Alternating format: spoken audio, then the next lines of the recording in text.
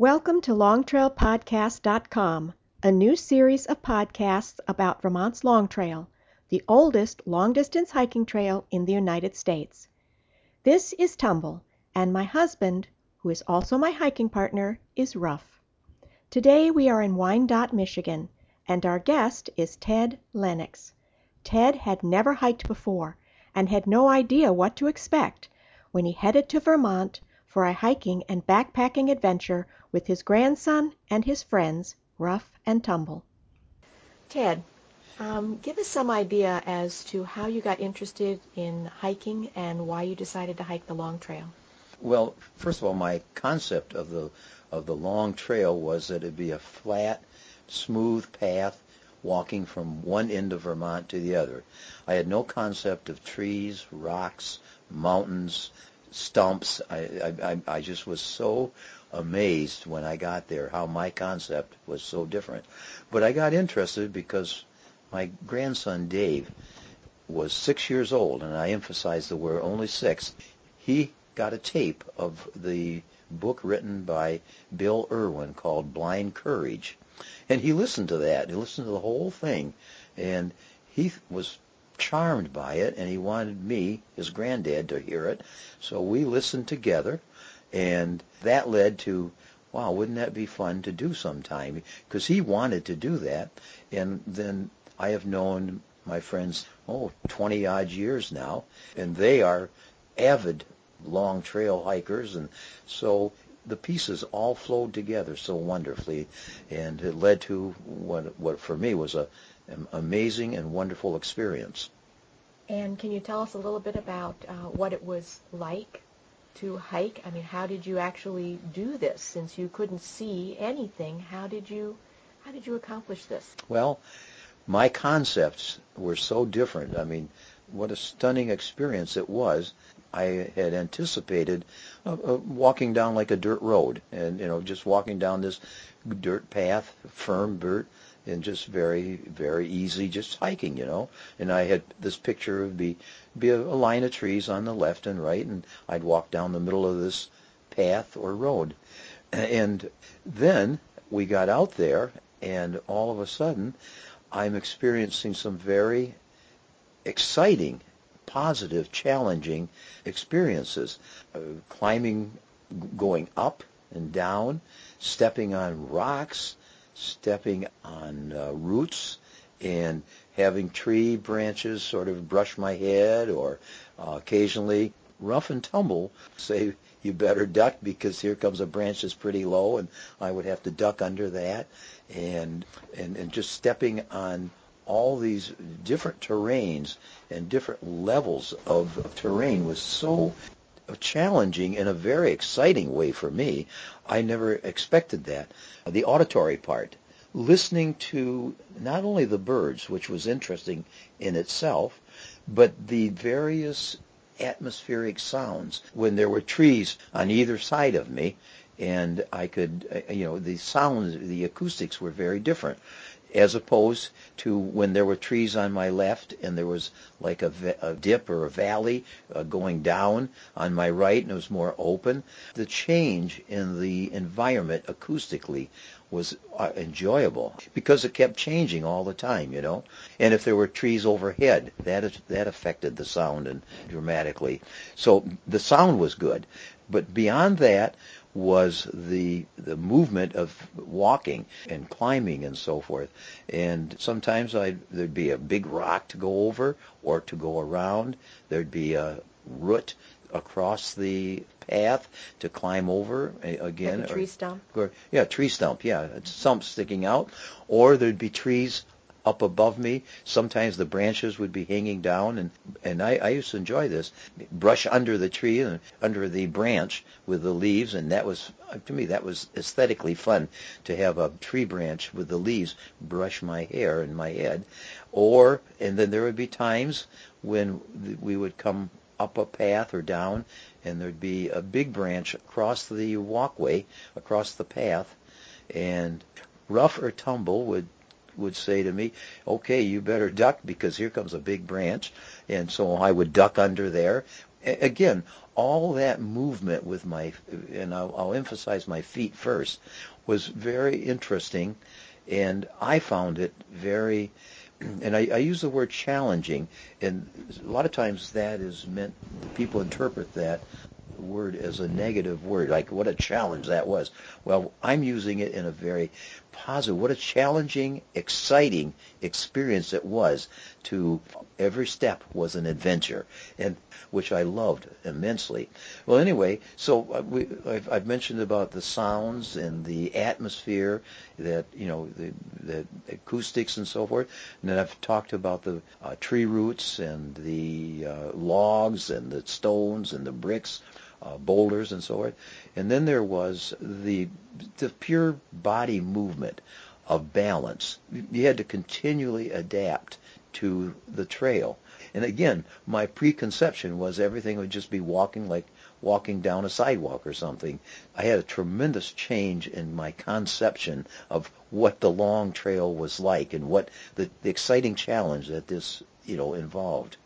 Could you tell us a little bit about the mechanics of how you were guided through the woods and what type of equipment or tools you used to follow this long and hard trail? Yeah, I'm happy that you asked me about that, because prior to doing this, Rough and Tumble, I think, put a considerable thought into what would be the most efficient and meaningful and enjoyable way for me to travel safely and happily through all of this trail, with the ups and downs and all that sort of thing. And so what we did some experimenting prior to going out and staying overnight and so forth. What happened was I had two hiking poles, which for somehow we had the right length. So in effect, I had four legs that I used, my two legs and two hiking poles, and I don't know that I could have really managed without the hiking poles, so because I could maintain my balance. If I felt myself being swayed to the right, let's say, my pole, I had my right leg, which I used, but I also had my additional leg, the hiking pole, on the right, and I just put that down in the ground, and that would give me balance. And those hiking poles were extremely valuable in terms of helping me be mobile through all the different terrains that I had to go through. Did they also provide you any sensory feedback? Oh, yes, they did. Well, they were like additional feet. Every time I would put the pole down, I would get feedback as to what the terrain was. Was it up 8 inches, and say on a tree root, or 12 inches on a new rock or something? So it was almost like two additional feet. Now the difference was the feedback came up the pole into my hands. In other words, when I was walking and putting my feet down, my feet gave me information just directly through my nerves and up to my brain. But with the poles, the information came from the pole itself to my arms and to my hand and arms, and then I interpreted that with my mind. So a little different type of way of interpreting, communicating with the ground. But oh yes, I got tremendous feedback. So in terms of balance, in terms of safety, and in terms of knowing what I was doing, those hiking poles were extremely valuable to me, and in terms of, again, enjoying myself because I got more information. And they helped take some of the pressure off your knees and hips, and when you were hiking, they made a little less stress physically. I hadn't thought of that before, but you make a good point. Because I had the hiking poles, my mind did not have to be as totally involved in my movement as it might have been had I not had the poles, which allowed me to enjoy my environment, which allowed me to listen for what was around, the acoustics, the animals, the birds, and to talk to my fellow trail travelers. Now, can you tell us what your fellow trail travelers rough and tumble, rough and tumble, right. how you stayed on the trail, what type of support did you have to know where the trail was going, and how that worked out for others who may want to also hike, what type of support you found valuable? Well, it was very, for the information I got was very helpful, although rough and tumble traded places and so forth. Say that rough was in front of me and tumble was in back of me. Rough would give me information about what was coming. If there was a big rock, for instance, he would say, okay, right ahead of me. And when he would say that, I would know about where it was located. Is, a big rock, it goes all the way across the path. You probably want to step on it or over it. Whatever was safest is what Rough would say. And Tumble was behind me in many cases, and she would tell me, a lot of times she would expand on the environment of what was there as far as trees on the left or branches overhead. And between the two of them, they were able to fill in things ahead of time that I only would know by direct experience, so that I could prepare myself for what was immediately ahead, which I couldn't do because I couldn't see what was ahead. And so their advice and guidance was just very helpful. And then there was my 11-year-old grandson, who, one of the rules that Rough and Tumble had was that he must not get out of sight. And so he obeyed that very well. But he was always way ahead of us. It was like he was a hiker all by himself, and I always had to smile and laugh at that. What were some of your favorite parts of the trail that you encountered? I do know that you ended up fording a couple of streams there, but there were other. What were some of your favorite experiences on the trail? Well, first of all, the sheer challenge of climbing. I've never climbed a mountain before, let alone just a general mountain. So that in itself was amazing. And coming down, I was stunned because I thought climbing would be the most challenging and the most, I'll use the word difficult. I don't like to use words like difficult, because difficult in the sense that it took effort and energy. But I thought climbing would be the most challenging in terms of getting up and keeping my balance and so forth. Much to my amazement, it was much more challenging going down than climbing up. And in the week that I was out on the trail, and I wasn't out of a continuous week. We took some day trips and so forth, mostly to practice. And I counted them because I was interested, and I hope people can appreciate what I'm going to say now. I only fell 12 times, but the part that amazed me was I never fell going up. All 12 times was when we were going down the mountain. That amazed me.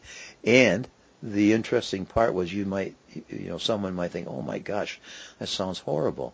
Well, I had this wonderful backpack, and if I lost my balance, I always fell backwards, and I just landed on my backpack, which kept me, maybe 10, 12 inches above the ground, and it was so easy to get right back up. I mean, it was like landing on a cushion, and so it was a pleasure actually to fall, and it was not a problem. But the part that amazed me was going down, that is where I lost my balance, and not climbing up. One of the things that I enjoyed immensely, a couple of times we got to streams that we had to cross. Not a couple of times, many times. One of the ways that we crossed them was, and this was fun too, we stepped out on stones. Let's say that I'm just going to make up a thing here, but we would cross the stream. Let's say it was 4 feet wide, and so we would step from the bank out onto a stone, and then step again to another stone, and bear in mind this is over a stream, and then step onto the other bank. That was challenging, and rough and tumble were very important there, because they could give me an idea of where the stones were, how far to step, and so forth. And again, I used my ski poles to find where the stone was, so I knew where I was putting my feet, as opposed to stepping in the cold running water. That was one way we managed to get across. The second way was, I mean, for me, this was fun. And I have to be honest, my grandson David and Ruff, they did stones, but Tumble and I took our shoes off, and we waded across these several times across the streams. And I don't know, I found that, although the water was cold and everything, I found it a lot of fun to get my feet in the water and walk across. And I was always glad that we did that, because then on the other side I felt a sense of refreshment. And I guess aesthetically it was a treat to do that, to wade through the stream with my shoes off and then put my shoes back on, and away we'd go. So crossing the streams was a treat for me that added variety to what we were doing. And so that was a special part of the hiking. Could you talk a little bit about the equipment that you carried besides your poles? You had mentioned your backpack. What did you have in your pack? We arrived in Vermont on a Friday night. Saturday we did a day hike, and then Saturday night we spent a lot of time loading our backpacks. And Rough and Tumble were very cautious about not making them too heavy and not taking so much stuff that we were overloaded with weight. So I had this backpack with, I had a bladder for water and some snacks in them, and just things that we needed, and things for staying overnight. And we had food in our backpacks, but it was very carefully planned. And we spent a wonderful evening preparing backpacks, getting us ready for the trail. So I had this wonderful backpack. It weighed 22 pounds. I think maybe when I started it was like 35 pounds. And that's not exactly true, because I don't remember. But we trimmed our backpacks down. Even David, who perhaps knew more about this than I did, we had to cut out a lot of his stuff that he would have probably taken. So we trimmed those down, and the backpacks fit very comfortably. I enjoyed that part of it, that I had my backpack, and as I said, when I fell, it was so beautiful just to land on this beautiful cushion and just get up again, and away I go. So the equipment I had was a wonderful pack on my back, planned with great care to make life easy and interesting. And then I had my 2 hiking poles, which were so important. But the one thing I did, I listened to people's advice. Before I came, I went and bought a pair of hiking boots. And I really put a lot of thought into this. And there was a pair for $79, and the other one was $140. And the question was, what, should I go be cheap? And I don't waste money, so I was trying to be careful. But people advised me, if I was wise, to get these $140 boots, because they were waterproof and very well put together. And just the hiking boots. Anyway, I chose the $140 boots, and they paid off tremendously. They were comfortable, they kept my feet warm, and they kept my feet dry. And there were times when we were in a lot of moisture, a lot of water, because we experienced a lot of rain. And there were times when I stepped in water by mistake, or maybe even I had to step in water. So my hiking boots were extremely important, but my feet were always comfortable, and I'm so happy that I spent the extra money to get those hiking boots. And so that was an important piece of equipment as well. Probably had I known more, I probably should have had a shirt that absorbed perspiration. I had a T-shirt, and so, but I wasn't aware of it. I mean, I'm coming out of the city. I didn't know anything about all this. After I came back, I did get a T-shirt. I can't remember the name of the material that you buy, but it absorbs moisture and makes it much more comfortable. We advised you not to wear cotton, but to Yes, wear fabrics that wick the moisture Wicks away, That's so what it you is. wouldn't be chilled in the evenings. Mhm. Ted, could you tell us a little bit about your camping experience? Oh, our overnights? Yes. Oh, yeah. Where you stayed and Oh, that. what it was like to stay in the woods. Yeah. Now that was an additional part of the experience that was, to me, totally enriching. I loved every minute of it. First of all, Rough and Tumble had hammocks that they slept in, which I bet was exciting and fun. But David and I had this tent. It wasn't a huge tent. We slept side by side in this tent, and it was fun for me to be a part of I think the word is pitching. We pitched the tent, and that was fun for me to do all that. All this was so new that everything was a new experience and fun. I helped put the tent up, put the stakes in the ground, and all the things that are involved in putting a tent. And then I had a sleeping bag that I slept in inside the tent with David, and that experience was, I wouldn't want to have missed that for anything in the world. Staying overnight like that was really great.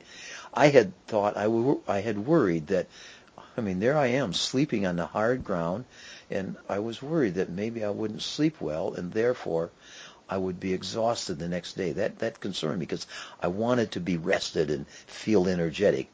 Well, I don't understand this, but I slept beautifully. I just slept so well, and I'll put this in, but I'm not sure I should, but for my particular situation at my age is that I have to get up in the middle of the night and go out into the woods and relieve my empty my bladder, if I can say that. And the one thing I would not was, no way was I going to wake Rough or Tumble or David to go out in the woods with me. I don't want to disturb them in any way. And yet, when you're in that environment, there's no sidewalk leading back to the tent. I mean, all you got to do is step a little bit differently, and you could be way lost. And I'm serious about that. At 2 in the morning, I didn't want to take a chance of getting lost because you went out in the woods. I went out about 40 or 50 feet out, be in the trees and behind trees. So I think it was Tumble. I think it was Tumble and I. We put a pole in the ground out just outside our tent, and we took a string and we tied it to the pole, and we ran it out into the woods. About, I would say I went 40 or 50 feet. I don't think I'm overdoing that, and tied it to another tree. So in the middle of the night, this to me was exciting. I could get up and just put on a pair of shoes, quietly sneak out. Nobody knew I was going. I would follow this string out into the woods. I would take care of the business I was out there for, turn around, come back, take my shoes off, go right back to bed and go to sleep. And that may seem sort of superfluous to some of you, but it was very important that I have that freedom and without disturbing anybody else, and I was safe. So that was a very wonderful and simple. It was so simple to do adjustment that allowed me the freedom to do what I had to do in the middle of the night. And I enjoyed sitting on a log at night, talking, and we had a little tiny stove, which I still can't believe, but we cooked dinner. And as far as I was concerned, being out there after hiking all day, our meals were elegant meals. We really had wonderful meals. And it's not that we had steak and everything, but we had prepared all this, planned this ahead of time. And so what we had was very simple. But oh my goodness, how wonderful it was. It was like eating in an elegant restaurant, So that was a very important part of it too, the cooking and the eating. As I say, this whole experience was so new and so interesting to me. Ted, could you talk about, did you learn any lessons on the trail or through this hiking experience that would like to do the kind of hiking you did? Along the way, we would meet different people. I found that just a joy. Different people, different ages. Mostly when we stayed at night, we would stay by a lodge. We never slept in any of the lodges because we wanted to sleep on out in the on the ground and so forth. But we sat in the lodge and talked to people and so forth. And I remember one time we spent the night with a whole group of college kids who I forgot what university they were from, but they were freshmen and kids, youngsters who had done this before, and they were sophomores or juniors, and they were taking the freshmen with them and traveling the long trail, and that was exciting to meet them and talk to them. One of the other things is we met I'll call him a ranger. I don't know what his real title was, but he was responsible for a certain segment of the trail to keep it in good shape. And what an interesting and enjoyable gentleman he was.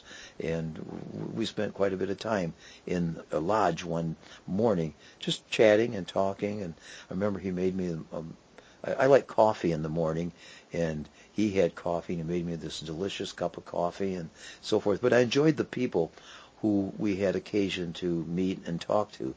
And if we'd have been out there longer, I'm sure I would have met a lot more very interesting people. Ted, if you had advice for other blind or visually impaired people who wanted to do what you did, what advice would you give them? Okay, well, this is strictly from my experience, of course.